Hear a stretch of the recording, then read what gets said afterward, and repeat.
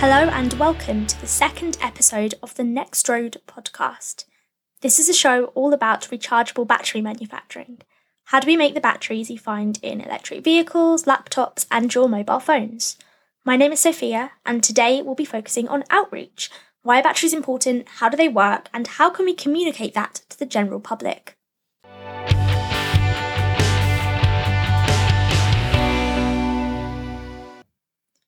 I have got two very special guests with me today. We have Lizzie Driscoll, who is currently doing her PhD at the University of Birmingham.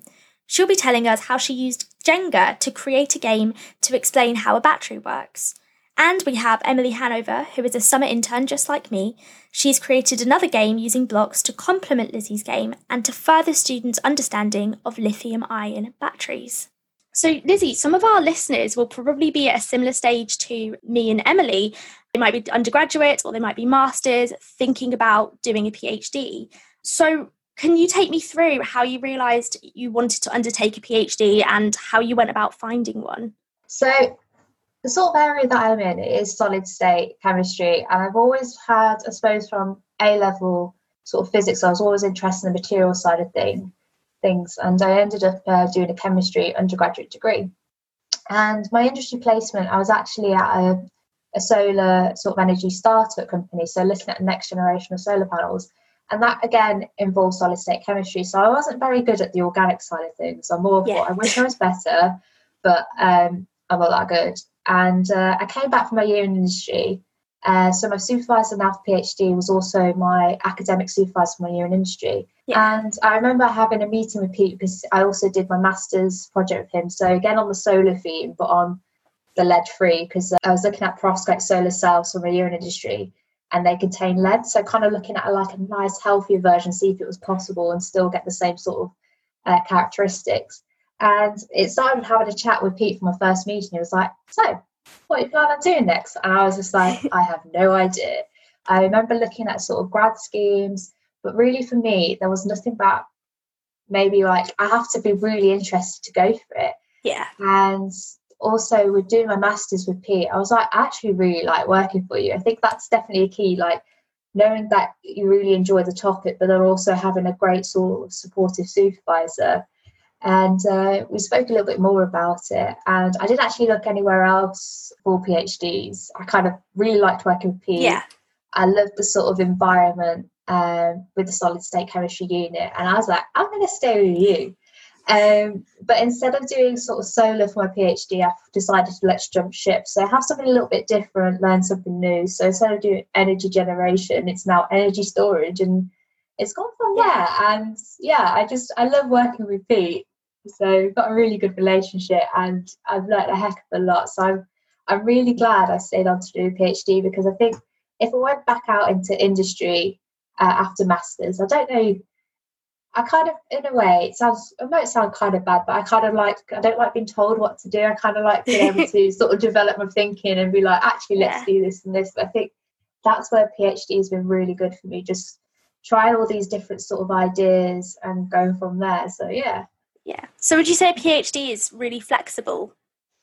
I think so, yeah. So I think it's down to the sort of topic and maybe down to your supervisor, because initially, my PhD started as sodium-ion batteries, so mainly looking at the sort of cathode material. So the cathode would be the material that contains the sodium before you start charging. Yeah. And with my PhD, I've actually been able to look into lithium-ion batteries, and instead of working on the cathodes, now the anodes. That's where, say, the lithium or sodium is intercalated on charging. And as well, also being able to get involved with the outreach and public engagement. So nice to have that sort of education tie. So there's been a lot of freedom, and I've loved it. But the scary thing is going to have to try and write all this up. But it's nice. I've enjoyed the freedom and just sort of just seeing where anything goes, because that's the beauty of research. It's stuff that no one's really done before. So yeah, and you've used the idea of intercalation. That's really important to your game. So yeah, we'll be talking about that a bit later on.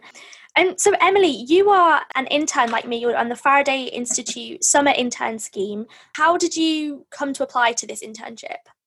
It was in the middle of exam season, so I was revising a lot and obviously taking exams. So it's all a little bit hazy. Yeah. But I originally had a different summer internship, Oh, but right. Yeah. that got moved because of coronavirus, and it was adapted.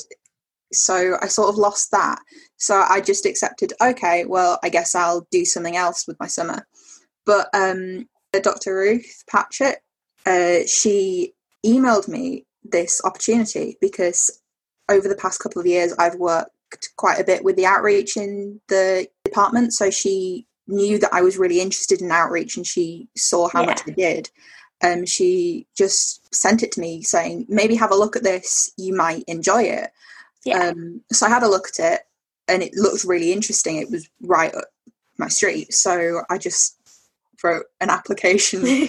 I think the thing is, because it was in exam season and revision season, it meant that I couldn't overthink it, which is actually a really good thing, because my interview was on a Friday afternoon, and I'd had my physical exam in the morning. Oh, wow. Physical chemistry exam. So by the point that I took the interview, I went, you know what? I'll just go with it. It doesn't really matter. It doesn't matter. I'm quite tired. And actually, I think that worked in my favour, because I couldn't overthink my answers, and I couldn't just overanalyze everything. Yeah. You'd already had the adrenaline rush in the morning of your exam. You got that out the way. Whereas with my interview, I'd already finished my exams. So I was just... Oh no, the adrenaline wore off 4 hours beforehand, because I'd sat and done this 3-hour exam paper and went, you know what, I'm tired now. Yeah.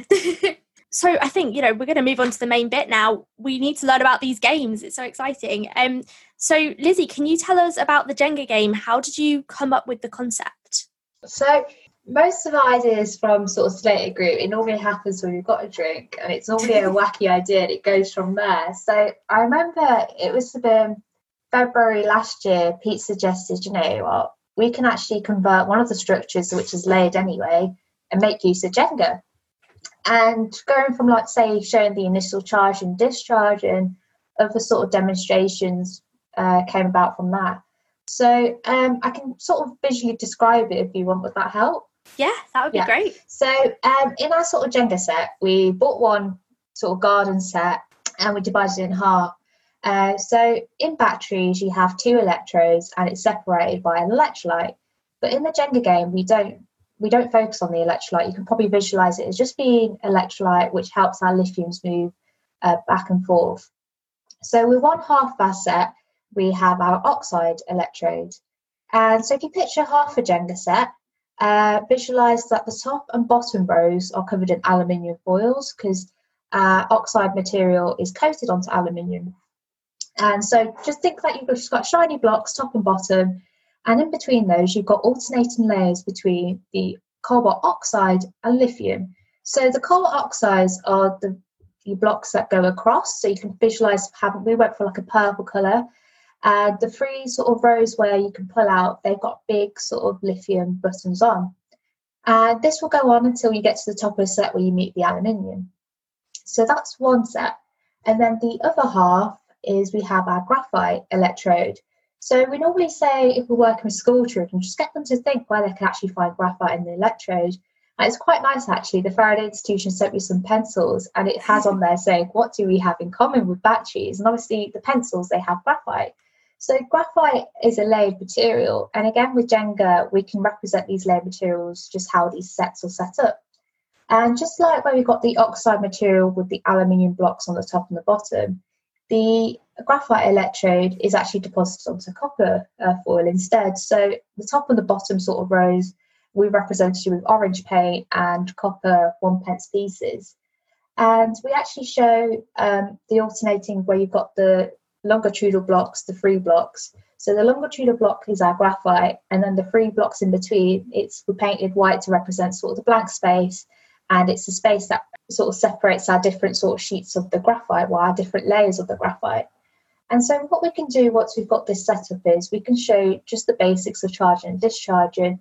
And I think it's always nice to relate to applications. So normally say, so what do you do when your phone, it's run out of charge? Everyone says, just plug it in.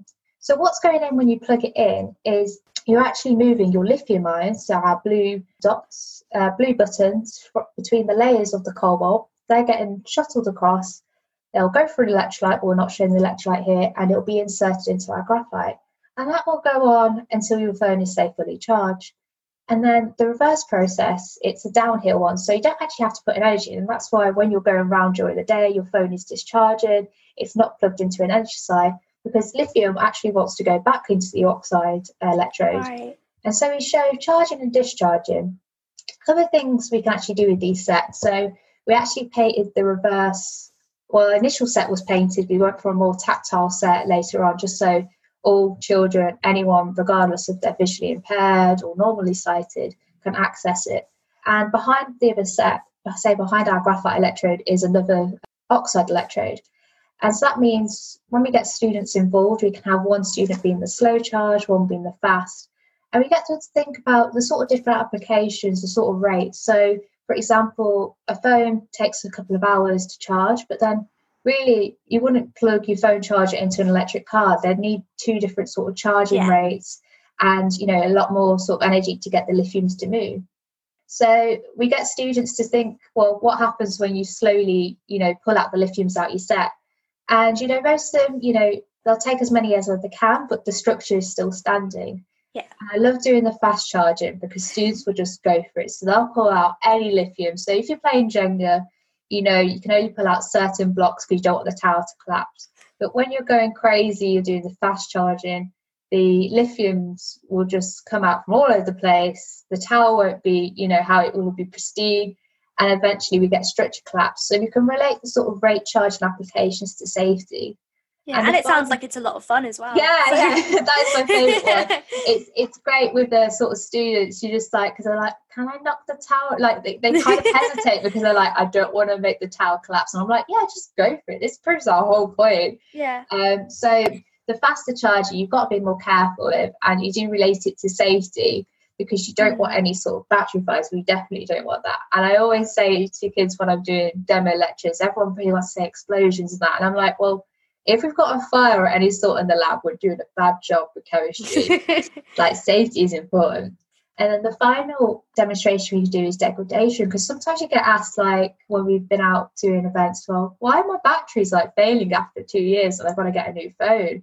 And it's like, well, the battery is going to degrade. And so if you get, say if you just take your oxide material and just pull out the lithium blocks, put them back in, your sort of layered structure is not going to be perfect. The tower is actually going to be a little bit wonky. And that represents our material, the lithium cobalt oxide. So over time, when you're charging, discharging, you're not going to have your perfect structure. And it's going to get a little bit, you know, messed about and out of place. And that's how we can relate to degradation. I mean, you could do the same with the graphite electrode, but I quite like going for my purple sort of set. So there's 3 different demos that we can talk about, and just to highlight the characteristics.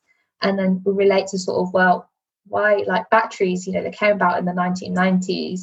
Why do we still care? And it's just because there's so much research still going on to them, where you've got, say, for example, the last 10 years, you've seen the development of the portable electronics industry with more smartphones, laptops, and now actually the push with the sort of climate emergency, trying to go for electric vehicles instead of, you know, the internal combustion engines. So it's really great just to raise awareness of technology that we have all around our house, but also what are current research efforts. So it's fun. Yeah, and you know, I read in 2018 they found out that only 0.5% of the vehicles on the road were either electric or hybrid. So there's so much scope for electrification of transport, and the government wants to be carbon neutral by 2050. So, you know, that's going to have to happen at some point. So this is why the research that the Faraday Institution and the Next Road Project is doing is just so important, and it's still so relevant, even though batteries were invented so long ago. Yeah, definitely. So, Lizzie, you mentioned that you made the game a bit more inclusive with colours and things like that. Can you tell us a bit more about how you made it inclusive? Okay, so probably just over a year ago, we did the RNIB training. So training for the blind. So it's actually a really useful course, because I suppose if you're normal sighted, you just go about your day, but actually being able to like visually describe and have to think about what you're saying But then what's quite useful if you have that sort of visual impairment are textures. But obviously you have Braille, but not everyone can read Braille. So we focused on our second set we made. So the original set was painted, but it just had a smooth sort of painted surface. So you can't really distinguish between the blocks. And with the tactile set, we went for like different textures and anything that we could find either from a craft shop or around the home. So with the sort of colour scheme, we went for blue and purple. So I remember looking at the RNIB site and just looking at the sort of different visual impairments and what sort of colours don't really have that much variation. Right. And so red and green are a big no for anyone who's colourblind. And so our sort of end result is we've got aluminium foil from the kitchen just to represent our aluminium, nice and easy. Purple glitter paper with fixed sort of raised gems to sort of represent our cobalt oxide. And these big blue painted buttons to represent our lithium. So there's different sort of surfaces that students or I suppose public can touch. And for the graphite one, the copper foil is just orange with the copper once fence pieces. Yeah. And with the graphite sheets, we took the top layer of cardboard, so you have that sort of ridge texture. I don't know if anyone's actually seen it, and painted it grey. So again, it's got these different sort of textures. And we trialled it with students with that sort of, with the visual impairment. And one set, which is, again, developing further. So with my original set, that's purple and blue. Emily, our master's student from last year, did a lot more research into sort of what's the best colours. And I think it might be on the NHS website. Okay. So actually, yellow and blue is the better option. So the more recent set, we've actually sent to a school in Bolton, to the Centuries Services, just to give their students a trial. And then it's always going to be a developing process just to make sure we get it right for the students.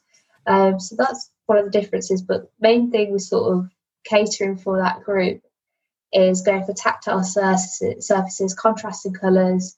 And I suppose as well, you could also have like an audio edition. So one teacher who helped us out a lot, and I think we credit her in the paper we did, is with, say, for example, the charging rate sort of demonstration, have actual sounding beat to represent the slow and the fast. Oh, okay. So you can tie it in with those sort of things too. But if you're actually catering, say, for students who are blind or visually impaired, any student can access it who's normally sighted because they can still see it and have the tactile, but at least you're catering to that additional group. So yeah. And it also benefits students that, you know, even if you're not visually impaired, having all of those different sort of sensory experiences will help you remember the concepts behind it even more. So that's amazing. Emily, you've created a block game which is sort of supposed to compare and contrast to Lizzie's and build upon the students' knowledge of what they've learnt from Lizzie's game. So can you tell us about how your game works? Yeah, so mine is a little bit different because instead of being made of Jenga blocks that you can buy from the shop, I didn't have access to that at that time. So I took a plank of wood that we had in the garden, chopped it up and painted it and stuck it together, so it turned into this model. Essentially, rather than with the Jenga blocks where when you take it out the structure collapses, which is representative of a layered structure, I've been more focusing on lithium iron phosphate as a different cathode material.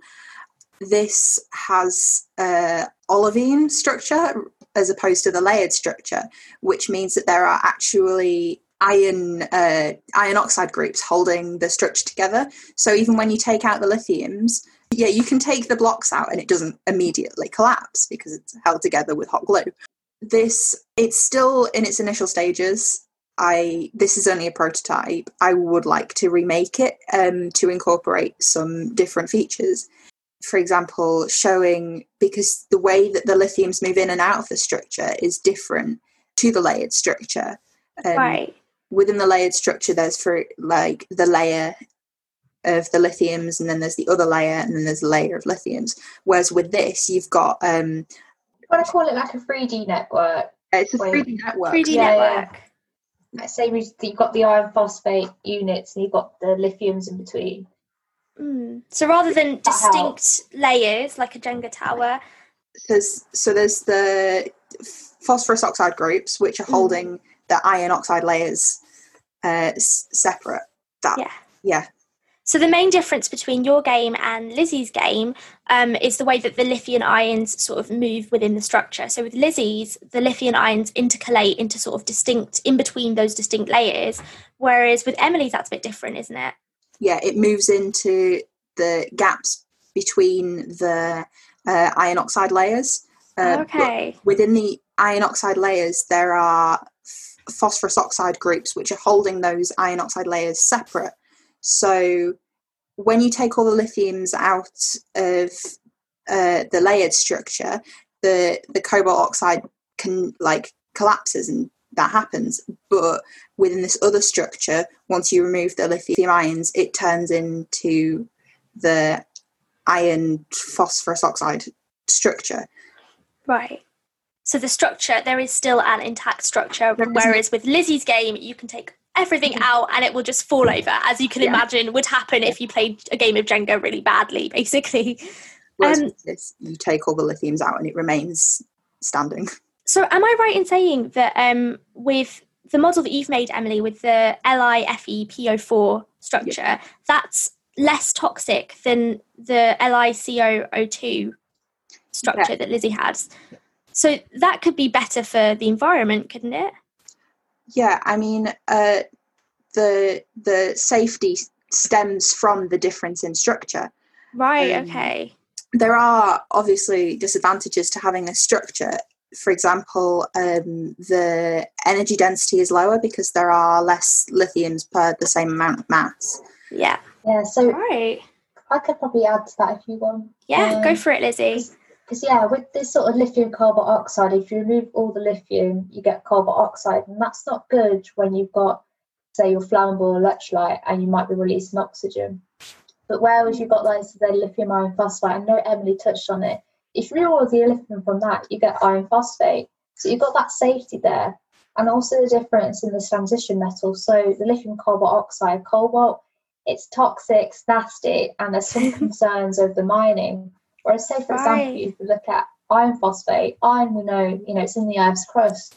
I mean, it does take probably a lot more energy to create the lithium iron phosphate, but in doing so, you've probably got a safer battery material. So I suppose it's down to, again, thinking about the application and thinking about safety. So showing these sort of two different games, you can that shows actually the development in the battery chemistry. We're not just sticking to one material, we're going a little bit further, and each have advantages and disadvantages. And it's not saying that, say, for example, lithium cobalt oxide, it may be one of the first battery materials to work for lithium ion batteries, but is it the best? Could we find something that's safer? And I think a lot of transport, I think in China, they make use of the lithium iron phosphate.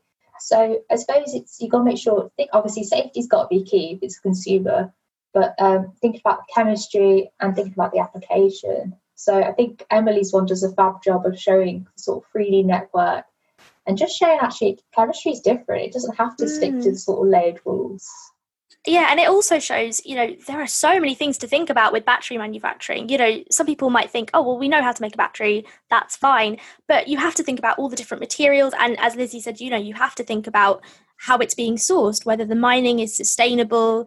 You also have to think about cost too. And cost relates to energy density. So Emily was saying that her structure doesn't have an amazing energy density because there are less lithium ions in the space. So there are so many things to think about, which is why it's such a complex subject, why it needs more funding, why it needs more people to sort of understand why this is happening, why there is sort of a battery revolution going on, as the Faraday Institute puts it. I think another thing to state would be, you obviously hear about different types of batteries. You hear about rechargeable versus non-rechargeable, and you hear, for example, lead acid, and you hear lithium ion. But for example, when I was talking to my mum, she didn't know that there were different types of lithium ion batteries. So demonstrating that there are different materials that go into these and they're not all the same, I think is really important, just for the public's point of view, to see that not all batteries are made the same. Yeah, definitely. And I think it hopefully just avoids people putting, say, lithium ion batteries in the normal sort of alkaline waste. If they end up in the wrong recycling plant, or if they, again, you don't really want them to end into landfill with waste. But yeah, again, sort of safety implications. So I think that's what Emily said, it's definitely true. I suppose until you interact with, say, others who are from a non-scientific background, you kind of realise kind of lack of understanding. And I think it's so important to like get out there and kind of just help, just kind of like, well, this is this, and be able to have a talking point, because everyone seems to pretty much use smartphones, so there's all one thing already in common. But yeah. So Lizzie, what sort of response did you get from your game? Because you're at a later stage than Emily is. You've got a paper out on it, and you've tested it. How did that go? So we had some really positive responses. So we trialled it with secondary school children. We did up to undergraduate as well. I think Emily, were you there for testing as well? Oh, wow. So anyone I could get to give feedback. Yeah. And we did show that Jenga is useful, but I mean, it'd be interesting to see how it plays a part in the form of the assessment, because we based it on how people felt, or how the students felt. Was it useful? And I know a lot of fourth year undergraduates who gave us more sort of written feedback. They really liked it, just because it's sort of it's a talking point. You know, it helps you relate to the applications, so charging your phone, but then also it can play into more sort of key sort of concepts. So I know electrochemistry, there's a paper on it, the way it reports, students really struggle with that area of chemistry. So having a sort of talking point that's an application everyone can relate to, which can like lead into more sort of scientific discussion about redox, electrochemical potential, is really, really handy. But yeah, we've had a great response, and it's been quite fun to do this on the side of the PhD and just play Jenga. So yeah. And you know, it's great because it really helps undergraduates get the basics in. You know, if you haven't got the basics drilled into you, you're going to really struggle with the complex chemistry later on. So even though your game doesn't go into all the complex nuances of what they're going to be learning in the future, it means that they've got a really solid foundation to start on, which is so useful because chemistry is really complicated, basically. Yeah, definitely. I think having that sort of different representation rather than just like a schematic on a page, where you can actually sort of mess with it and just sort of have a think about how it relates to what you kind of observe with your phone battery. So yeah, definitely. So Emily, in terms of like understanding with your game, you are starting to create some cards to go alongside your game. Can you tell us a bit more about that? Yeah, so I think one of the things that I like to focus on is making sure that things are applicable and can be used for real world applications. And I know you can produce a model, it can be the best model in the world, but unless it's got things to go with it, it won't be useful, because for a start, the people who are teaching it need to understand it, and it's just good to have things that go along with it. So I started off with producing a single set of cards, but I soon realised that I needed to differentiate this by ability.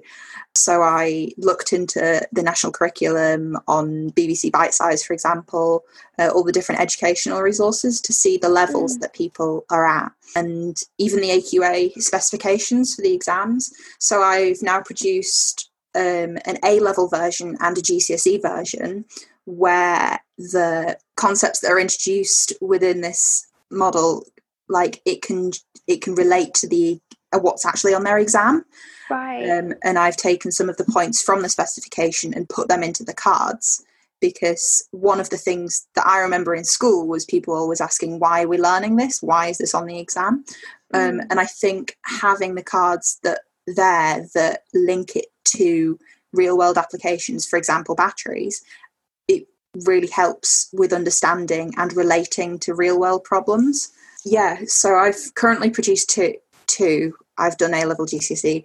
I'd really like to move it down to Key Stage 3 as well. So look for the national curriculum for that, see where they're at, see how I can adapt it to make it accessible for them. Because I think the younger you introduce concepts like this, it doesn't need to have the nuance, it doesn't need to have the complexity, but even having just a base understanding and linking to applications really helps within learning. Yeah, I mean, that's true. There's actually been a lot of educational papers published on basically exactly what you just said. So chemistry is a really difficult subject to learn, and the reason it's so difficult is because you have a lot of different things to think about. So you've got the things like your compound structures and things like that you can't really see in real life. Even if you're doing it in a lab, you can't see the structures themselves. You only have these, diagrams to go with it. So it's difficult to learn for a lot of people because it doesn't have much relevance to real life or what you learn as a kid. So the earlier on you can introduce something like that, the better. And there's sort of educational literature to back that up. So what both Emily and Lizzie are doing, I think it's really going to help kids learn about batteries, kids get into STEM subjects, and especially for these games, especially children who might have visual impairments and things like that. It's really inclusive, which is amazing. So last questions I've got for you guys is, what are the next steps for both of you? So Lizzie, we're going to go first. You've got your fully developed game, you've got a paper out on it. What are your next steps? Oh gosh, okay. So after the paper was published, we actually got some funding to help with a science festival that went online. So we produced battery packs. So there was 100 Jenga sets that arrived at my house. We had the stickers, the instructions, and produced videos. So that was all ready for a science festival. The thing is, with the videos that are on YouTube, it can be accessed at any time. Sort of next steps from here, we've gone on to produce worksheets. Also, as Emily said, thinking about the curriculum, making it relevant. So on the group website now, we've got the worksheets on for GCSE A level, editable documents for teachers to tweak if they want, and also sort of an educator's guide version, because I know not everyone might want to access the journal because it's not always, I suppose, user visual friendly. So the next point after this is hopefully try and support teachers a little bit more. So run a CPD, relating to, say, electrochemistry, tying into batteries and thinking about misconceptions. One thing about later planning in the year as well, relating to sort of CPD, will be an intro for teachers, so a lecture for the West Midlands. I know I've gone for a cheesy title like lithium-ion batteries, born in the 90s, why do we still care, basically. But again, it's just now we've got the sort of activity ready, it's just going to be, try and get more feedback to see if we can improve it, but try and get the reach a little bit greater and get more of the kids, accessing this resource. So a little bit tricky given the COVID limitations. We can't really visit schools and also 6 weeks holidays, but that will be the aim. So see if we can run some sessions over Zooms if teachers want to access. But then again, I suppose I've got to add a few more clips to YouTube, so break down the activities. So I suppose if students can't get access to the Jenga, but I've got the worksheets, can watch the videos, can also just see how it goes. So that's the next step. Yeah, that's amazing. See if we've got any more wacky ideas. But yeah, I think definitely trying to increase the reach would be fantastic. Yeah, I mean, you've already got such amazing feedback, so it'd be great to get these in lots more schools. And so, Emily, you've already said about developing the cards. Would you like to see your game in schools someday? I mean, yeah, it would be really cool to be able to do that. I'd like to develop the cards a bit more, just to really refine the details of them and to make them as applicable as possible. Also, like Lizzie has, make some worksheets or something that can go around it that can engage with the students. It's all well and good talking at people, but getting them to interact and answer questions and think for themselves really pushes their understanding, which is really important. I would like to rebuild it so it can improve the actual structure of it. It is very janky. It's so very, not out of a plank of wood in your garden, out of something else. maybe not out of a plank of wood in my garden, but it serves its purpose. Oh yeah, no. I think thinking about accessibility, etc., it would be really cool to make it more tactile. I just used the paints that I had available to me, that I found in the shed, but searching up the different colours and making sure that they can be differentiated for visually impaired people, I think is really important. So I would like to go down that route a little bit. That's amazing. So I think that's it. Thank you both very much for joining me. Thank you for having us. Thanks for having me. Yeah, you're welcome. Thank you very much for listening to episode 2 of the Next Road podcast.